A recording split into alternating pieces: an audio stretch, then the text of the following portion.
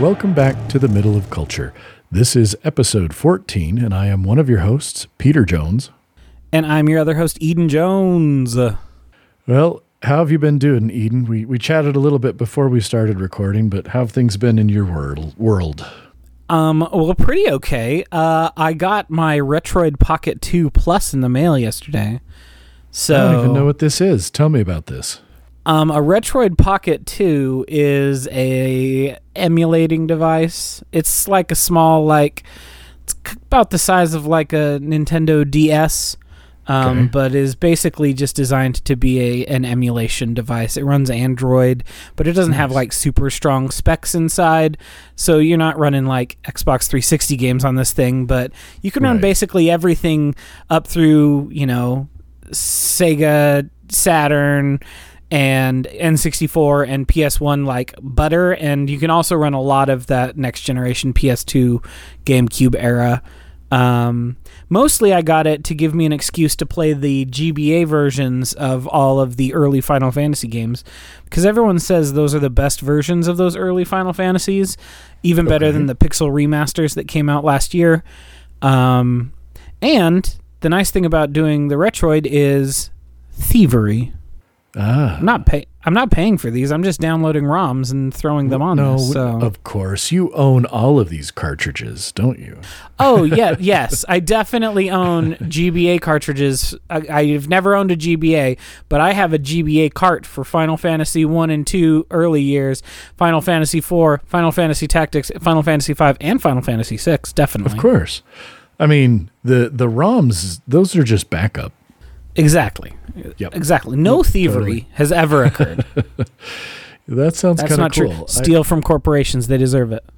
I myself have on order a play date that will come someday. I think I'm in wave 3 or 4, so I'm still a few months out for that thing.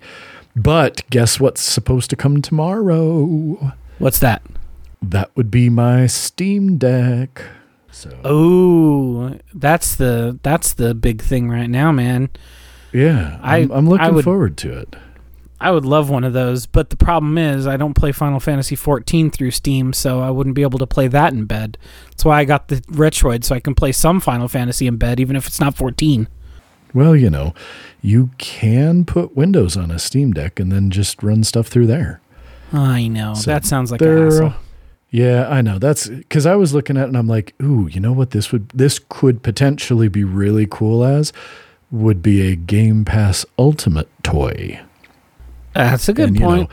Use like xCloud and try and do some of the streaming games because, it's a smaller screen and my network at home is pretty doggone fast. So there it might work.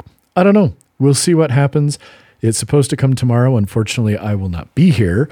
So I won't get to check it out until I'm back home on sometime Friday afternoon. But we shall see. Maybe we'll have an update in a couple of weeks. We can see about your Retroid thingamajobber that I can't remember the name for, and then we can see what the Steam Deck looks like. Also, the other, as long as we're talking about consumerism, because we're American, we love to consume.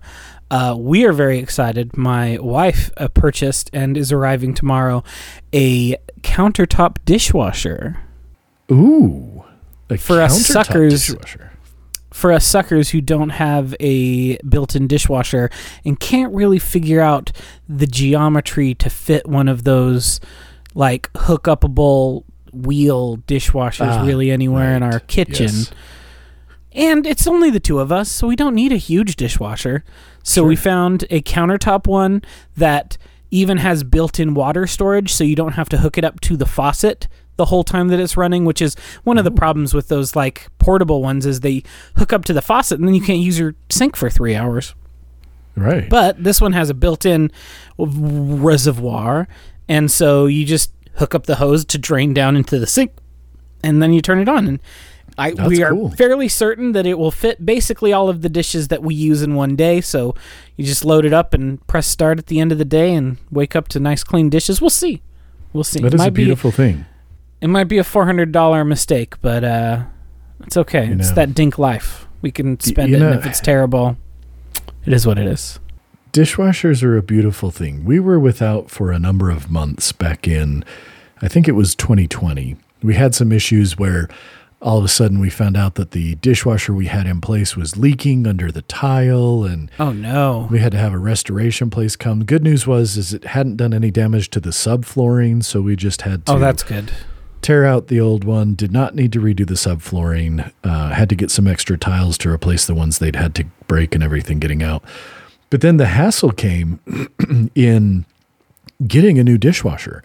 I don't know how appliances are now, but at the time we went to order this thing, end of 2020, we had to wait like 3 months for it to come. And yeah, I've heard that for some things it is still that way. Yeah. We ended up getting, we had a very noisy dishwasher. And so we got a new one that it's nice because it's quiet enough that I sometimes have to go over to it and be like, oh, okay, it is on. So that's been nice. We were fans of having it back, though it wasn't a bad thing to make the boys, especially, wash dishes every time we dirty dishes for a number of months. But it was also nice to get it back. So, well, we have been living the dishwasher free life for 8 years at this point. So that's a long time. That's much more than 3 months. This house has never had a dishwasher, and we bought it in 2014, and so we've been living here 8 years, and it's been fine. But then Cassie was like, I saw this on Instagram Reels, and I thought to myself, I think I want this. So we're getting it. That's excellent. I hope that it works out well for you. I hope that it does what you're hoping it will. Me too.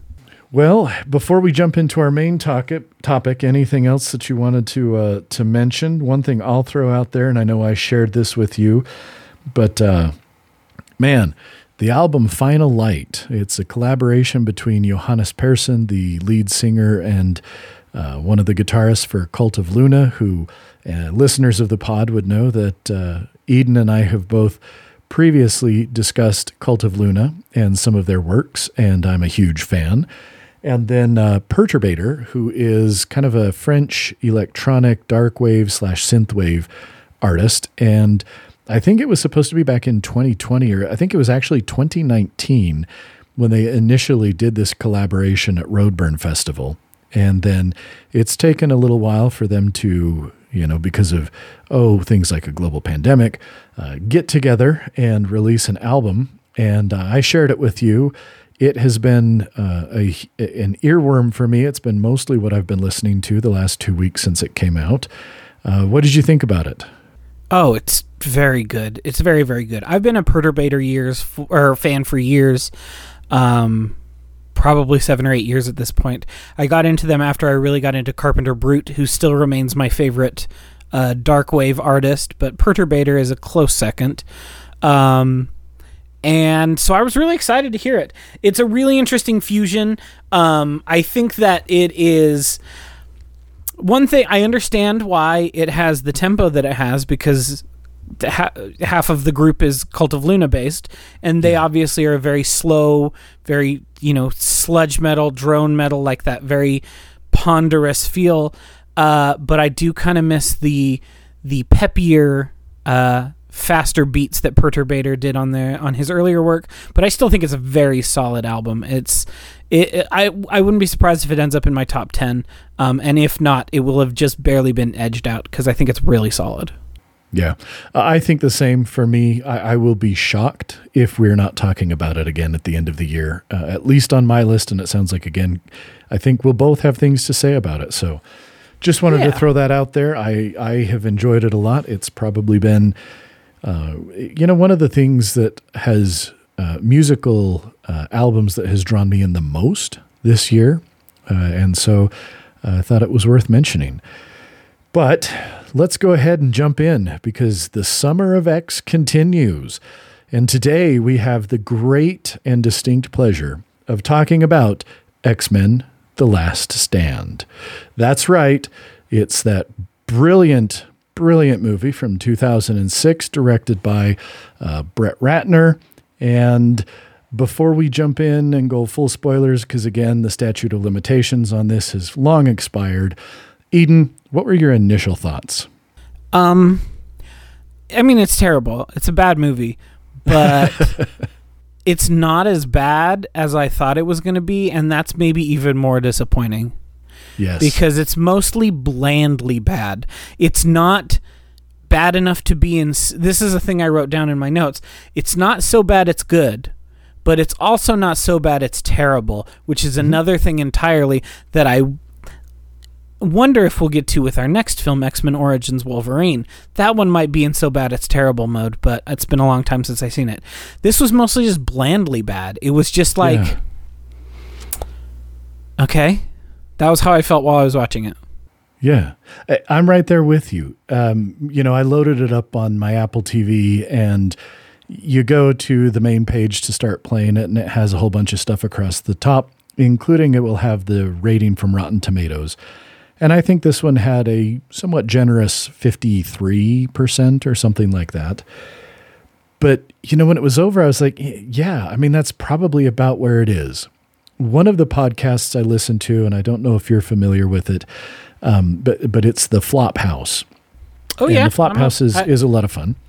I've been a listener of theirs on and off. So they have their rating system where, is this a good, bad movie? Is this a bad movie? Or is this a movie you kind of liked? And I was thinking about this, and I'm like, it doesn't fit any of those. Because like you said, it's not a good, bad movie, and that it's bad in so many ways that you're like, this is enjoyable to watch because it's hilarious that something like this actually got made. It's not that. And it's not a bad movie, and you're like, oh my gosh, this is a steaming pile of dookie. How did this ever get made? But at the same time, I didn't really like it. I wasn't offended by it because it was, so bad, but I was just kind of like, Yeah. I mean, it's a mess of a movie. There are so many things. I was glancing through the notes I took, and there are so many different times where I wrote down, this is dumb, this is dumb, this is dumb. But again, not to the point where it was enjoyably dumb, but also not all the way in that like irredeemable sort of, it's just a mess. I mean, yeah, I don't know. I think that's where I ended up as well. It just has a lot going on and nothing going on at the same time. Yeah. That's how I felt. Like, it felt like a wheel spin movie, even though half the cast from the other movies died. It felt like it was just a wheel spin. Yeah. Well, I'm going to go ahead and give us a quick sort of summary, and then why don't we just go ahead and jump into maybe to be nice to the movie. Let's talk first about what worked, and then let's spend some time talking about what didn't work. So, for sure. The movie kicks off, and it goes back to 1986, and you've got Professor X and Magneto going to meet Jean Grey as a child. They kind of invite her to come to the mansion, and again, I already have some issues with this, which we'll talk about in the what worked and what didn't work section. Then we jump, and we see some kid who's like cutting and like filing off wings, and his dad happens to find him. Fast forward to the present time. We've got a company. Well, no, not the present time. The somewhat close future or something like that, or not too distant future. That's what it was. Yes. Thank you for the not too distant future. And it does start off with this big battle that I don't remember if it was me remembering this or if it was just there was enough that looked hokey about this that I was like, oh, this is clearly a Danger Room scenario. Immediately you knew it was the Danger Room. Yeah, I never once believed that this was actually happening, and I think we were supposed to. But anyway, like I say, we'll kind of hit the big points. We find out that Worthington Labs, the pharmaceutical company started by this dude who saw his son trying to like cut off his wings and discovered he was a mutant, they've created a cure for the mutations.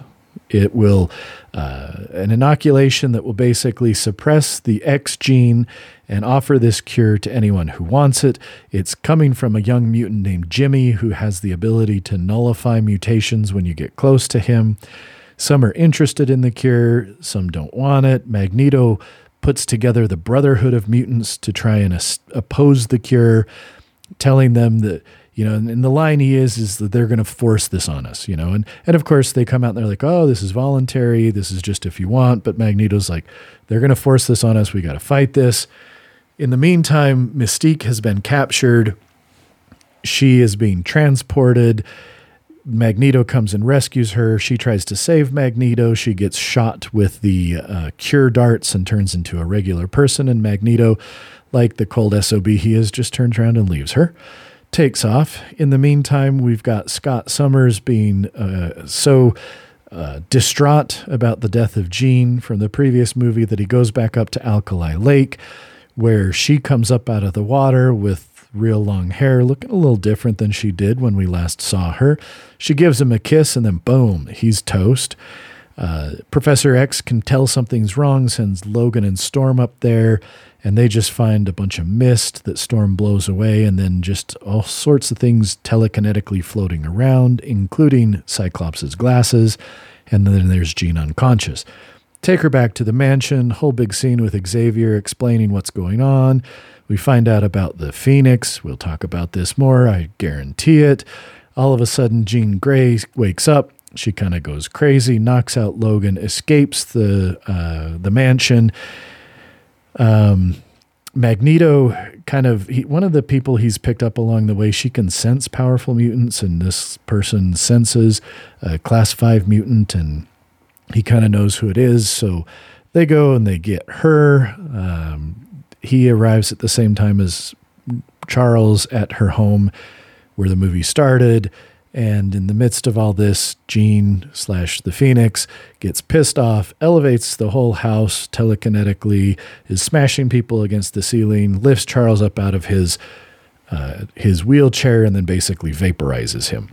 And then, boom, house falls down. She leaves with Magneto. Mystique, pissed off, understandably, that Magneto just left her for nothing on the bed on the floor of the trailer. She basically gives up the location of the Brotherhood. The FBI try and surround it. However, it's all just copies of Multiple Man. They've gone to storm Alcatraz because that's where, this pharmaceutical company, they set up shop in Alcatraz. That's where they're making the cure. Because why wouldn't you? Because they specifically say it's the safest place because it's Alcatraz, which, whatever. There's a big fight with bad guys and good guys there, and most of it, Jean's just kind of standing there. Kitty Pryde manages to go through the walls until she can get this kid Jimmy, rescuing him from a version of the Juggernaut who'd been sent to kill him. Then Magneto, in a classic ruse, gets distracted by Logan while Hank McCoy, a.k.a. Beast? That's what his mutant name is, right? Mm-hmm. He stabs Magneto with a handful of the cure darts that powers down Magneto, and then all of a sudden Jean decides it's time to go crazy, and she just starts destroying anyone and everything. Logan, realizing that he's got his adamantium indestructible skeleton and the healing factor is the only one who can get close enough, he walks up to her, sort of being vaporized and healing at the same time. All of a sudden, Jean comes through the Phoenix, begs him to save her, and so he then stabs her with his claws, kills her, and then, boom, fast forward to the end. We're at the school, Storm's in charge. Hank McCoy is going to be the mutant ambassador to the United Nations. Rogue got the cure, so she and Iceman, Bobby, can now actually hold hands. He's not sure how he feels about it. And then the last scene, we've got Magneto. Well, not the last scene, the last pre-credit scene. We've got Magneto sitting at a chessboard. Seems to be normal, but he points towards one of the metal chess pieces and makes it wiggle. And then boom, we've got credits. And now, hearkening back to a scene earlier, we have a guy who basically was a functioning body but no brain, wakes up, and in Charles's voice says, "Hello, Moira," to Moira McTaggart, who had been helping out. And then boom, the movie's over. So, what did you think? I completely forgot that there was a post-credit sequence in this movie. I just turned it off. Oh, no. I remembered that it was there because... I remembered it earlier when they set it up where they're like, what are the ethics of this empty body? And then I was like, oh, yeah, he body swaps with that shit. And then I'd forgotten by the end because as soon as the credits rolled, I closed it and I was like, well, okay. You're like, oh, that's enough. All right, so let's talk about what worked. What did you think worked? The Beast casting is very good. Yep, I agree. Kelsey Grammer as the Beast is great. He has some very funny lines. The practical effects are largely very good, once again. And they didn't go over the top with weird scars and or scales, so he's just a hairy blue guy, and he looks great. Yeah, and I know I've seen what Nicholas, what's his name, Huth, I can't remember his last name, looks like in the later ones. He looks terrible. How did they get worse at this? I think it was that good it's from the start. One of those transitions of too much CGI, not enough practical. Well, there you go, because you can tell that's Kelsey Grammer in a silly looking bodysuit, and it works. So that's good. It totally does. As always, Magneto was right. As I've said on the last 2 episodes, Magneto was right. Because he's like, they're going to weaponize this, and what do they immediately do? Make plastic guns out of it. Make plastic guns so not even Magneto can stop it with weaponized cure. So, like, he was right. Does he again follow in the tradition of just about every Marvel villain in both the MCU and out of it in the last 20 years of being right but too much? Obviously. But he's also right. Yep. Agreed. Moving the Golden Gate Bridge to be able to get onto Alcatraz, pretty baller move. Not going to lie there. Yeah, but it looks stupid.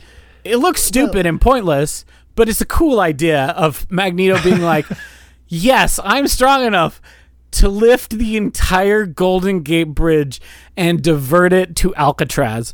I don't think those two are geographically that close to one another. I could be wrong. I don't think the geography works out, but I guess it does in the X-Men world. But I did write down, moving the bridge. What a dumb, stupid, fun idea. And see, I put it that one, I was like, why? It was cool to watch, but I'm like, that was kind of pointless. I mean, there's a brief comment with, I don't remember which of the mutants is, maybe it's Juggernaut or somebody who's like, oh, I can't swim or something like that. And then I'm like, okay, well, I understand the showmanship, and I appreciate the showmanship behind moving this whole big segment of the bridge. But also, again, one of the many things that just strained, I wanted to say strained credulity, but obviously you've already had to kind of put that all aside for these kinds of movies in general. But that even within this world made me go, that's not working for me. If we think back to previous movies, that would have left Magneto drained and not able to participate in the fight. 100%. And so that was, I think, where I was like, well, that was dumb. And then the other part that just didn't work for me in that, and I realized I've jumped into what didn't work. But because you mentioned this, it goes from like daytime, we're moving the bridge, we land the bridge on Alcatraz Island, and it is now immediately pitch black. Like, it is not just dusk. It is not suns. It is black. Now, I don't know about San Francisco, but I know where I live, we go from sun going down to the time where it's that dark. We're talking hours. Yeah, I was going to say, I know it's faster than where you live because you live in the mountains. I live out in the hilly plains, and it is much faster than Utah, Idaho, but still takes a while. And I have spent enough time on the coast in my days to know that it still takes time. It is not like a light switch. No, but it felt like it. So what did you think worked in this movie? Oh, okay. That's it. That's it for me. Oh, Kitty Pryde's casting. Elliot Page does great work. Yep. She's good. Wolverine is pretty good. I mean, he's, for me, one of the main reasons you're going to watch these movies. Jackman's great. The scene where he where they're in the danger room and he's still trying to light his cigar off the top of a burning car, and you're like, what are you doing, bro? It might look real. This is still the danger room, bro. No, your cigar is not going to light from this. Jackman's bringing it. Jackman always brings it. He does. I'm going to say this part with a caveat, and that is, over the course of these movies, I got to the end and I thought I would have liked more from Bobby Drake, because I think that the guy who plays him, and I have no idea who it is, but I think he does a pretty decent job. And I actually, at the end of this movie, I was like, you know what? I would have liked more from him. I would have liked them to have written him better, because I thought he was actually good. If they'd have given him good material to work with, I think he actually could have been a standout character. For sure. And like, I think that Bobby Drake is a really interesting character. And the ways in which he keeps getting stronger whenever he needs to get stronger is pretty cool. And you see that even in this movie when he's fighting with Pyro, and then he goes to full ice mode, which is the first time we've seen full ice mode. That's cool. And like, he is one of those, you know, in the comics, he's one of the Omega level mutants. Like, he is one of the strongest mutants on the planet. And you just don't get that from these movies, but I think you could have. Yeah, I think you could have as well.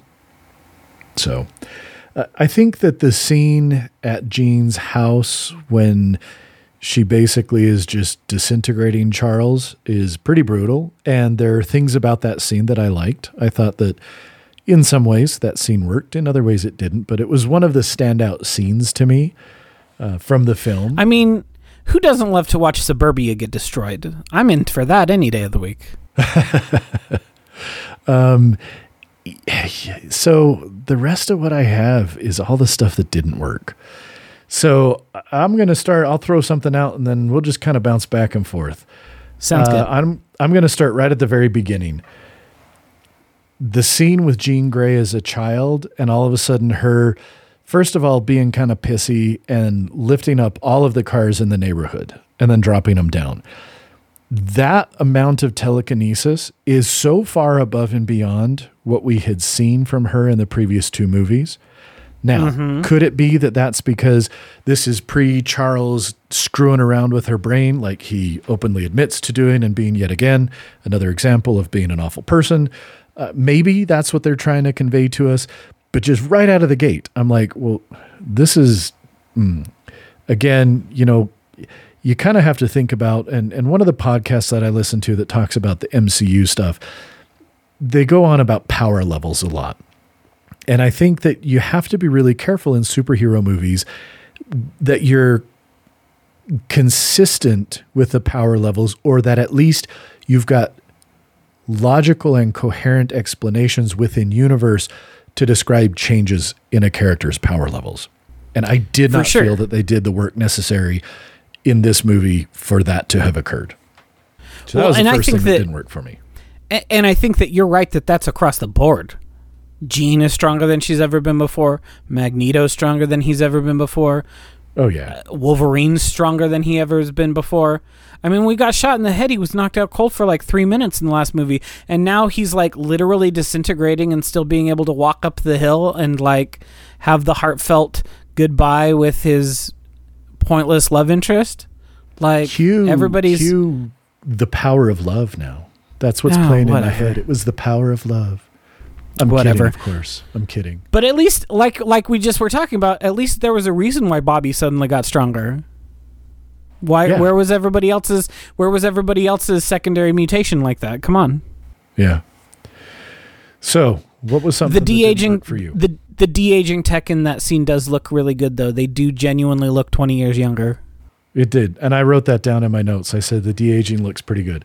I mean, it looks better than de-aging we've had in more recent movies. So give them credit for that. Well, let's be honest. They're so lazy these days when it comes to CGI. I don't know. The pinnacle of special effects was 1993's Jurassic Park, and everything since has looked worse somehow. I don't understand it. Well, and also... you know, maybe not Ian McKellen, but Patrick Stewart is such an amazingly just well-crafted human being that you didn't really have to, you know, I mean, even in 2006, he looked pretty damn good. You didn't have to do that much to make him to make him look that much younger. Just smooth out a few little wrinkles here and there. But that man has aged like a fine wine. I say that, but McKellen happens to a fine wine, but I don't. They get less sweet. That's basically what happens. The flavors get stronger. They get less sweet. I'm not a big wine drinker. But McKellen, it's a big difference. It's a far bigger change with him because he's got darker colored hair, and he does have considerable more wrinkles than Patrick Stewart does at that point in their lives. But they did a really good job with that. Yeah, definitely. So what was something that didn't work for you? Trying to up Halle Berry as such a main character after 2 movies of nothing really felt like they were doing the contracts for movie 3, and she was like, you did me dirty twice, you can't do me dirty a third time. And they do her dirty a third time, but in a very different way than they did in the other 2. But they really try to and I get where they're coming from. In the 80s, Storm stepped up and became the leader of the X-Men when Cyclops and Marvel Girl and Iceman went off to make X Factor. They were a different team entirely. So Storm has been an erstwhile leader of the X-Men on and off for decades in the comics, but they didn't build that groundwork, and then so suddenly she's so central to keeping this team together and keeping the school running. It was just like, you didn't set this up in a way that this payoff means anything. Yeah. Agree. And, I was a little bothered by, it was just almost too on the nose, kind of the first big scene where Charles is talking to the students. The announcement for the cure is all of a sudden hitting, and he sees all these storm clouds forming, and he goes outside and he's just like, oh, something on your mind? It was just a little too on the nose in terms of her being grumpy, and we have a whole bunch of storm clouds that appear. Like, come on. Incredibly control yourself so. A little bit better. I'm going to say this again. Scott, they never ever knew what to do with his character. Nothing. And I guess I didn't realize this until I was actually reading in Wikipedia. James Marsden had actually basically left the movie, to go work on Superman Returns, which is why Bryan Singer didn't direct this, because that's what he was working on as well. I forgot that he was Lois Lane's husband. Yeah. So, maybe that's why Superman movie. He's he just didn't do anything for me. But again, his character just never worked for me in any of the movies, and even less so here. He's supposed to be sort of, we've got Charles who's kind of the guy behind this, but we're supposed to be looking at Cyclops as the leader of the X-Men, and he's the guy who's, taking them on missions and keeping everything together, and man, he can't keep anything together. I mean, this guy's just kind of a mess. We don't know how long in between the end of this movie, or the end of X2 and the beginning of this one, how much time is supposed to have passed.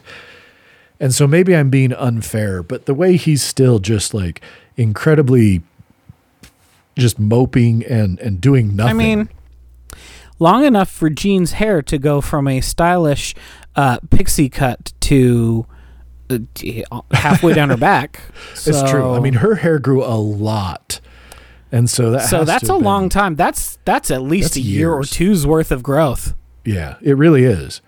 And I mean, everybody else seems to be over it enough that I'm like, he should have, at this point, in my opinion, at least, reached some sort of level of, okay, I have other responsibilities here. Let me step up and take care of that. Yeah. I honestly think that it was just, he was out of the movie and they had to write him out as quick as possible. Yeah, makes sense. So what else? What else didn't work for you? Horny camera choices.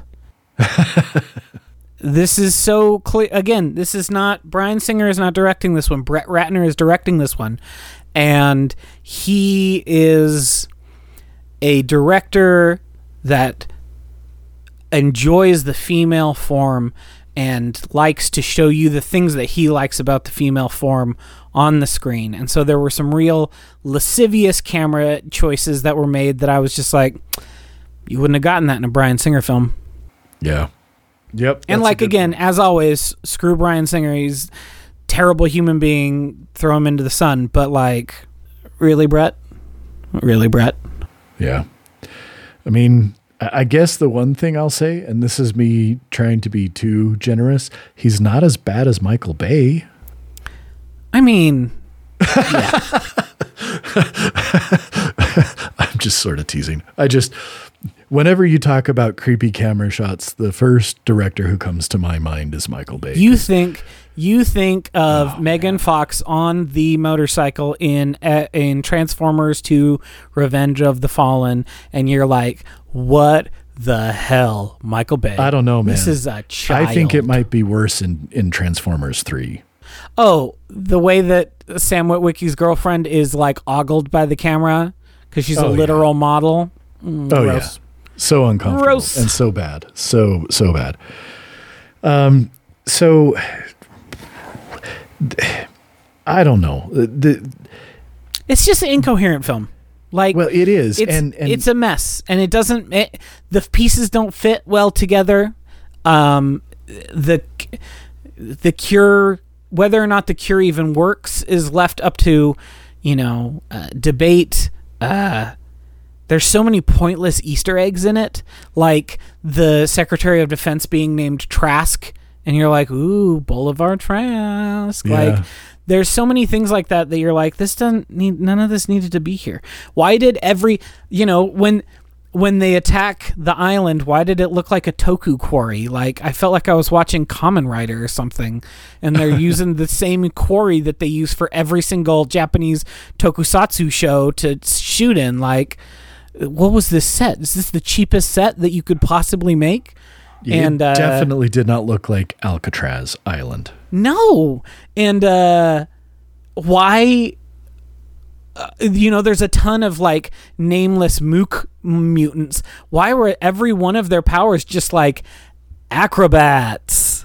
Like, you couldn't get a little more creative with your foot soldier people? Like, take 30 more seconds and give them some interesting powers besides toad but no tongue, which is what the vast majority of them were. Like, what? Well, and I don't know.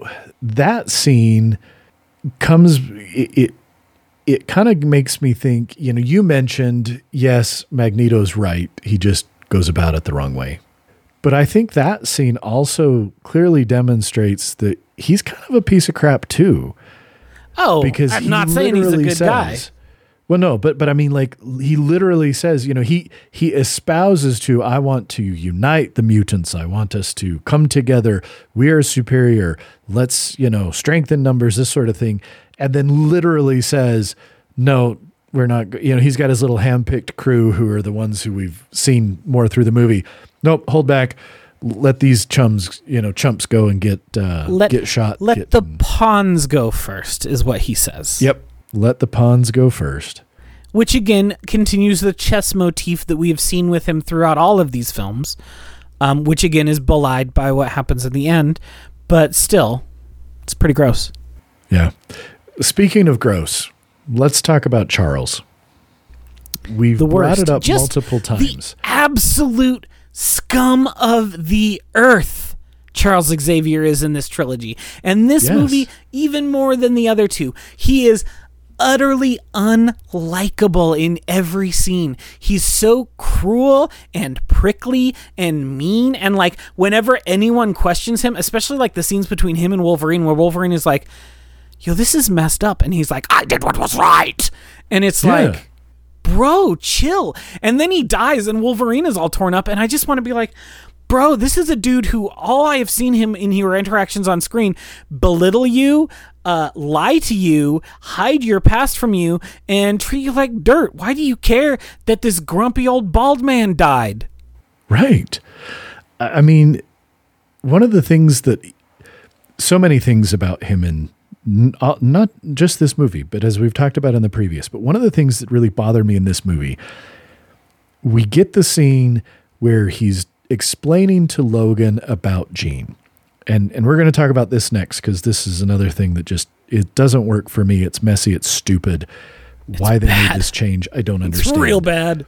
But so he comes and he says, oh, basically, Jean has two personalities. There's Jean, and then there's the Phoenix. And the Phoenix just wants pleasure and passion and, basically more all kind of the animalistic side of her. And then we've got Jean. And I had to make sure, so that her powers didn't get out of control. Basically, I stuck my fingers in her brain and rearranged things and altered who this person is, because I felt that it was necessary. And that's where Logan's like, dude, that's messed up. You shouldn't just get to play God with people's brains. But Charles is like, totally, yeah, I can, because I can. And then the thesis of the film is that he was right. Yeah, exactly. But then he leaves, and Logan's in there just, being the dutiful, doting schmuck who he is when anything has to do with Jean Grey, which again, relationship never bought. They never sold it. It never worked for me. Mm-mm. But he's standing there waiting. She wakes up, and all of a sudden, she's super horny and is going after Logan. And all of a sudden he just says well, what about Scott? What did you do to Scott? What happened to Scott? Yeah. She basically starts sexually assaulting him, and he's like, I'm not okay with this. And she's like, I don't give a shit what you think. I'm okay with it. And it's don't sexually assault the man, Jean Grey. Yeah. And then she throws him, knocks him out. And then she leaves.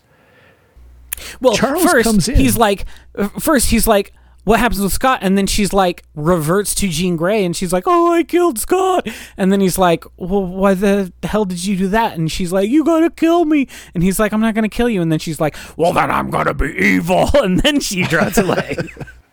That's true. But so my question is this. When Charles comes down, they find Wolverine, who's been laid out cold by Jean. What's the first thing Charles does? He starts blaming this on Wolverine. Uh-huh.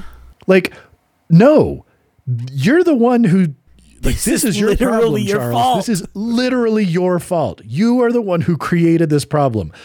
He did nothing except get sexually assaulted by her and then blasted across the freaking room.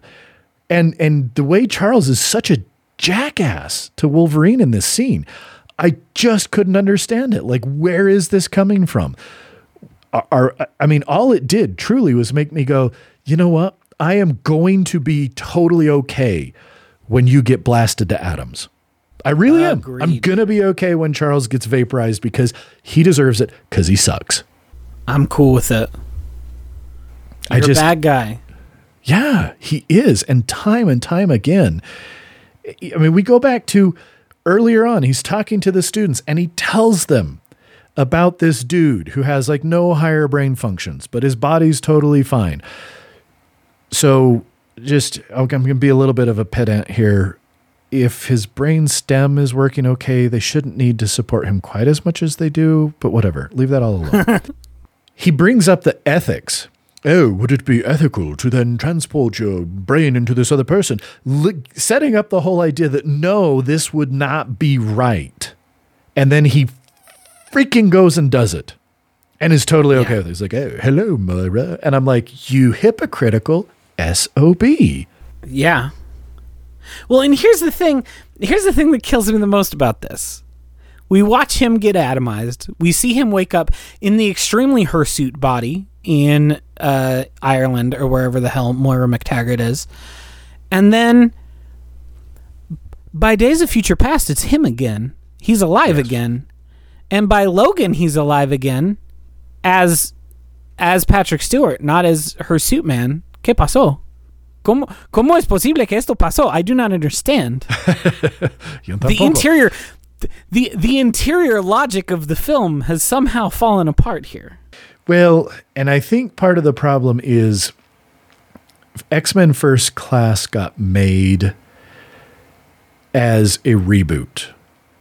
And then when Days of Future Past happened, different writer, different director, different team. That was where they decided to try and retcon these two X-Men universes into one unified universe. Sure. And so I think that's where you get a lot of the messiness. But yes, totally doesn't work and sets things up in such a way that you're like, I mean, I have an answer for you. According Perfect. to the Wikipedia page for Charles Xavier film character, on the DVD commentary, it is revealed that the body on Muir Island is someone named P. Xavier. One of the writers noted that this character is Xavier's twin brother, who was born brain dead due to Professor X's amount of power. Since P. Xavier was born brain dead and stuck in a coma for his whole life, Charles Xavier can't walk in his brother's body and uses his old wheelchair. Xavier's return is an example of a comic book death, which refers to comic book characters getting killed off, but not staying dead permanently, which has happened to Charles Xavier in the comics as well. This scene was not in the script, but secretly added during filming. So there's your answer. It is his twin brother. So that's why when he comes back, he's still paralyzed and looks the same. that doesn't make any sense. No, it doesn't. What? And not even in a fun way. It's not even doesn't make sense in a fun way. Because if you're trying to tell me he can't walk because he jumped into a body that's never walked, well, then why can he use his arms just fine? Because if he's never used his legs, then he's never used his arms either. Yeah, because if this body has been brain dead its whole life, there's no world where they keep a brain dead body alive for 60 plus years. No, and also there's no world in which that body is as functional. Normal. Well, is normal sized with actual muscles and things like that? Because no, that's not happening. Because it never would have developed. Just like you're saying, it never would have developed. Yeah. Those muscles would have been completely atrophied. They would have been just like Laffy Taffy. It wouldn't have been muscle. Wow. That's just... Anyway, so there's our answer. It's P. Xavier's body. The explanation actually, in my opinion, makes the scene worse. Agreed. Okay, well, let's talk about the glaring bright orange bird in the room, and that is the Phoenix. You're the one with the much more extensive comic book background. So why don't you start? Tell us all the reasons why the idea of the Phoenix in this movie is such a steaming pile of shite. I mean, so the Phoenix is Jean Grey's horny? Like... That's all you can come up with as to a reason why she's so much more powerful, is that is Jean Grey unchained? Like, it doesn't make sense. In the comics, the Phoenix is a extra-dimensional entity. In the Marvel Universe, there are certain entities that are like extra-dimensional and live at such a level that they're not really... like on the same level with regular sapient beings. And when they come into conflict with those regular sapient beings, it's when you get some really crazy stuff happening. Like, say, Galactus. In theory, Galactus is supposed to, and this is all stuff that's been explained in the comics. The reason why Galactus eats everything is when the 8th universe started, things went wrong, and the life bringer was turned into the world eater. Galactus is supposed to be a life bringer who creates planets instead of a creature that eats planets. But he is one of those. There's always a life bringer every time the universe is restarted. And so a type of Galactus type creature is there. There is always a Phoenix, a form of rebirth that often presages the end of an old universe and the beginning of a new universe. And so that's what you get with the Phoenix Force. It is, this... supernatural force, this otherworldly force, an immortal and immutable manifestation of the universal force of life and passion that Jean Grey has been the host of when they went to space, but a lot of other people have also been the host of. Rachel Summers has been the host of the Phoenix. That's Jean and Scott's kid from a different timeline, from the Days of Future Past timeline. Hope Summers, which is a different Jean and... Look, Jean and Scott have had a lot of kids who have been time displaced and then come back from the future. They've got Rachel. Okay. They've got Cable. Cable's one of their kids who's been time displaced and brought back from the future. Hope Summers is one of their kids who's been time displaced and brought back from the future. Strife is one of their kids who's come back from the future. So those two have way too many kids that they then get sent to the future in weird dystopian timelines and then come back. And many of them then become hosts to the Phoenix Power, like Hope Summers, like Rachel Summers, like in Avengers vs. X-Men. 5 of the X-Men split up the power. So you've got Cyclops, Namor, because why not Namor, Emma Frost, Colossus, and Magic all become parts of the Phoenix Force. And then eventually Cyclops goes crazy and collects all the Phoenix Force, and that's when he kills Charles Xavier. But that's like, this is what the Phoenix Force is. It's this weird power that comes from outer space, possesses some people, things go poorly, and then it goes away again. It's not like some weird alter ego. No, like he literally says that it's a split personality. Yeah, it's dumb. It's real dumb. It's so dumb. It's so dumb. And like you said, the idea that we're supposed to understand, believe, accept whatever you want, that the only reason this personality is so much more powerful is basically because they don't have the constraints of social mores on them, so they can just do whatever they want. Look, I am not going to say that a movie we're going to watch later, Dark Phoenix, is a good movie, because it is a bad movie, and it is probably worse than this movie.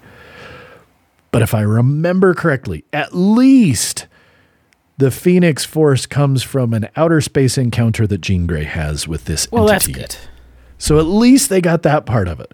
But this it's stupid. It feels lazy. And just, I don't know. It bothered me, and I don't even really know the comics that well, but nothing about this worked. Nothing about the character worked. It was a mess. It was a mess. Couple other things that just bothered me that I want to get off my chest, since this is the airing of grievances here. Rogue. Why did they ever even put her dirty in these movies? She is such a nothing burger. She is such a waste of time and of space, and they do nothing with her. I mean, I understand, yes, in the first one, she was important because Magneto's going to transfer his powers to her, but still, she feels completely useless, and in this movie, even more so. Well, she didn't do anything in this movie except for get cured. No, we're supposed to feel bad for her when Bobby Drake and Kitty Pryde go out and go ice skating because he can freeze over the pond or the fountain, and they can go do that.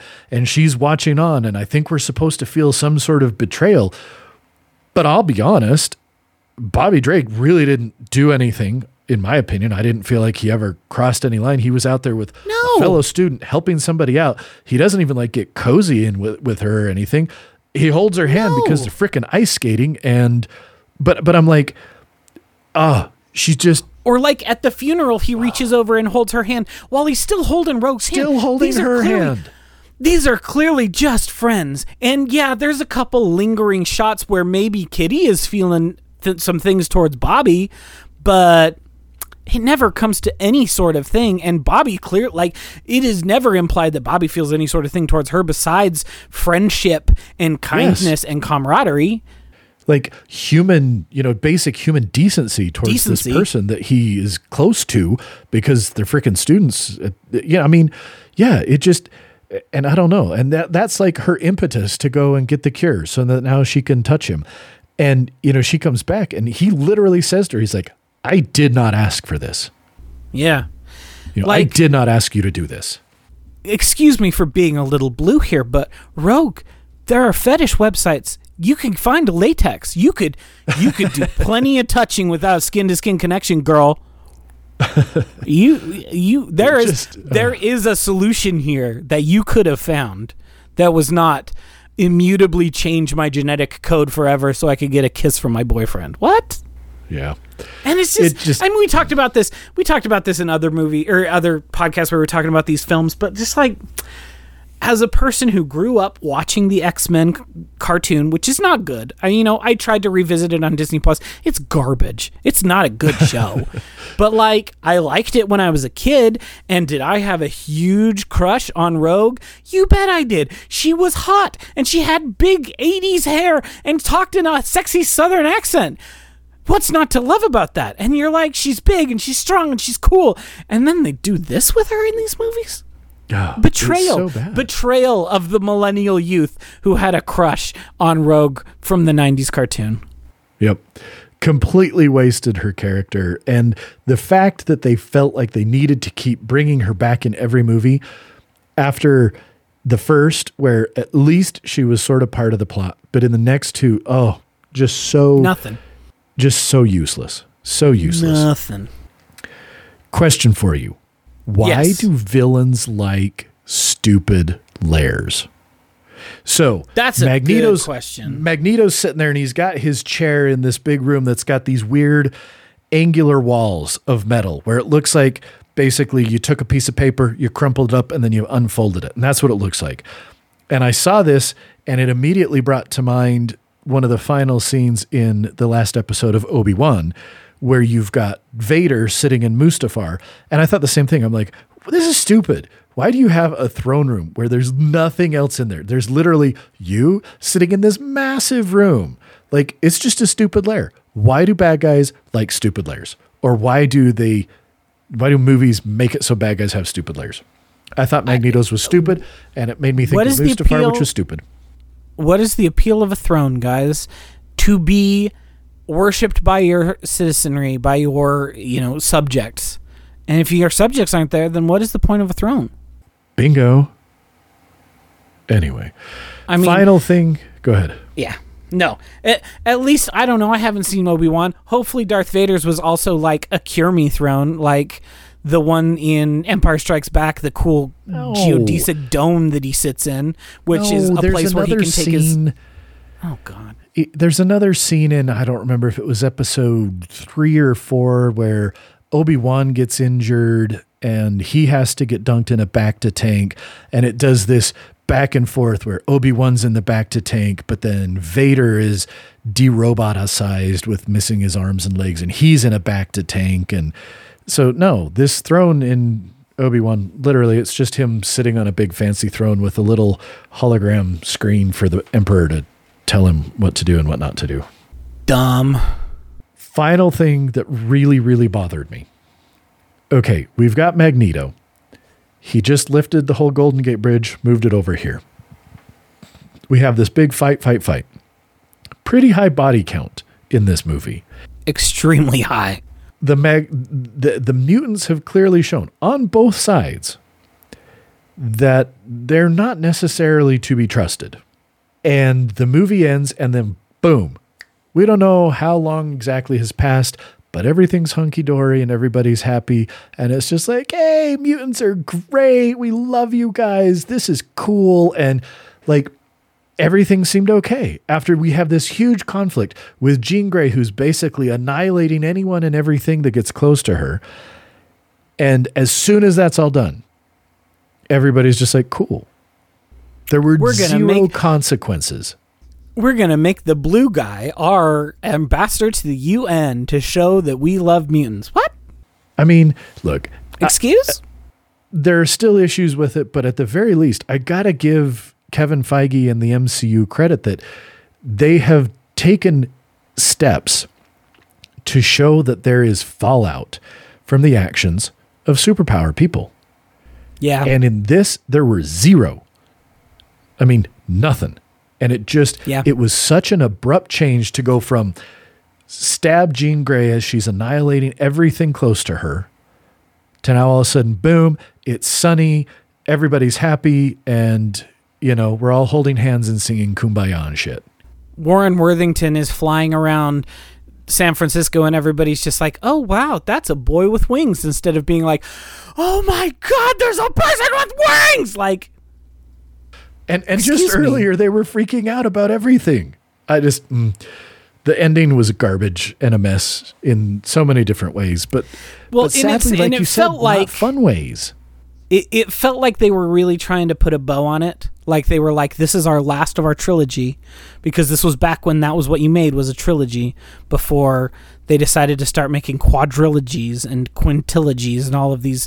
Especially when they take book series and they're like, that last book... 2 movies. We got it, baby. More money. But It used to be trilogies. Trilogies was the thing. That's just totally. When I think of 80s, 90s, and 2000s movies, it's trilogy times. And so clearly this is the final of a trilogy. It's called The Last Stand. Clearly this is supposed to be the last one for a while. And so I felt like they were just trying to like tie everything up neatly, but the pieces as they laid on the board at the 95% mark did not justify the bow tying at the 100% mark. Not at all. Not at all. So, I don't know. Like I say, it was not as out and out bad as I thought it was going to be. Honestly, I wish it had been a little worse. Yes, because it would have been more fun. It would have been more fun if it was a little bit worse. Like, I'm actually comparing this to what I remember about Dark Phoenix. I'm kind of looking forward to watching Dark Phoenix because in my head, and I could be proven wrong, but in my head, it goes that extra bit, that extra far to be like, you know, this is not just bad, but this is like, oh my gosh, how did people ever get paid to make this bad? So no, that sounds fun. I mean, that's how I remember feeling about our next film too. So we'll see. Yep, me too. So I guess we'll see. But like I say, this disappointing. Just a wet fart all around. At the end of it, I just felt like I was a father. I mean, I am a father, but I felt like I was talking to one of my children and looking at them in the eyes with a downcast face and saying, I'm not mad. I'm just disappointed. Yeah, that's very similar to how I felt about it. It wasn't bad enough to be memorable. And that is the most damning thing that I could say about it. Yep, 100%. Well, in a couple 4 weeks or so, we're going to wrap around and we're going to take on one of the side dalliances with X-Men Origins Wolverine. I haven't watched that movie in a long time. We're going to see, again, can it move beyond the boring, bland bad into the slightly delightfully bad section of bad movies? We'll find out. But until then, hope so. Until then, we appreciate everybody. Like we always say, thank you for listening. Thank you for subscribing. We would love to get a review, some comments, rate it on iTunes. That's definitely one of the things that can help. If anybody's listening, drop a review, leave a rating. It does help move things up in the visibility side of things. And if you've got any comments, questions, feedback at themiddleofculture.com. We'll get you there, and we'll see your comments, and we'll even go ahead and address them. We will answer any questions that are sent in. We'll answer them in a future podcast episode. I guess that's the end. That's That's just how we end it. We end it disappointingly, just like the. No, just kidding. And of course, we're gonna have to leave this all in because, yeah, that's the thing is you get to the end of this movie and it's just like, I mean, I turned to my 12-year-old and I was like, "So what'd you think?" And he kind of just looks at me, he's like, "Eh." That was literally his response. Eh. Yeah. Like, yep. Same. It's about right. So, well, until next time. Honestly, talking about it was more fun than watching it by tenfold. Yes, it was. So we'll be back in 2 weeks with something not quite so bad. Hopefully, we're going to find out in just a bit, maybe what we'll be talking about. And until then, thanks again for listening, everyone. Bye.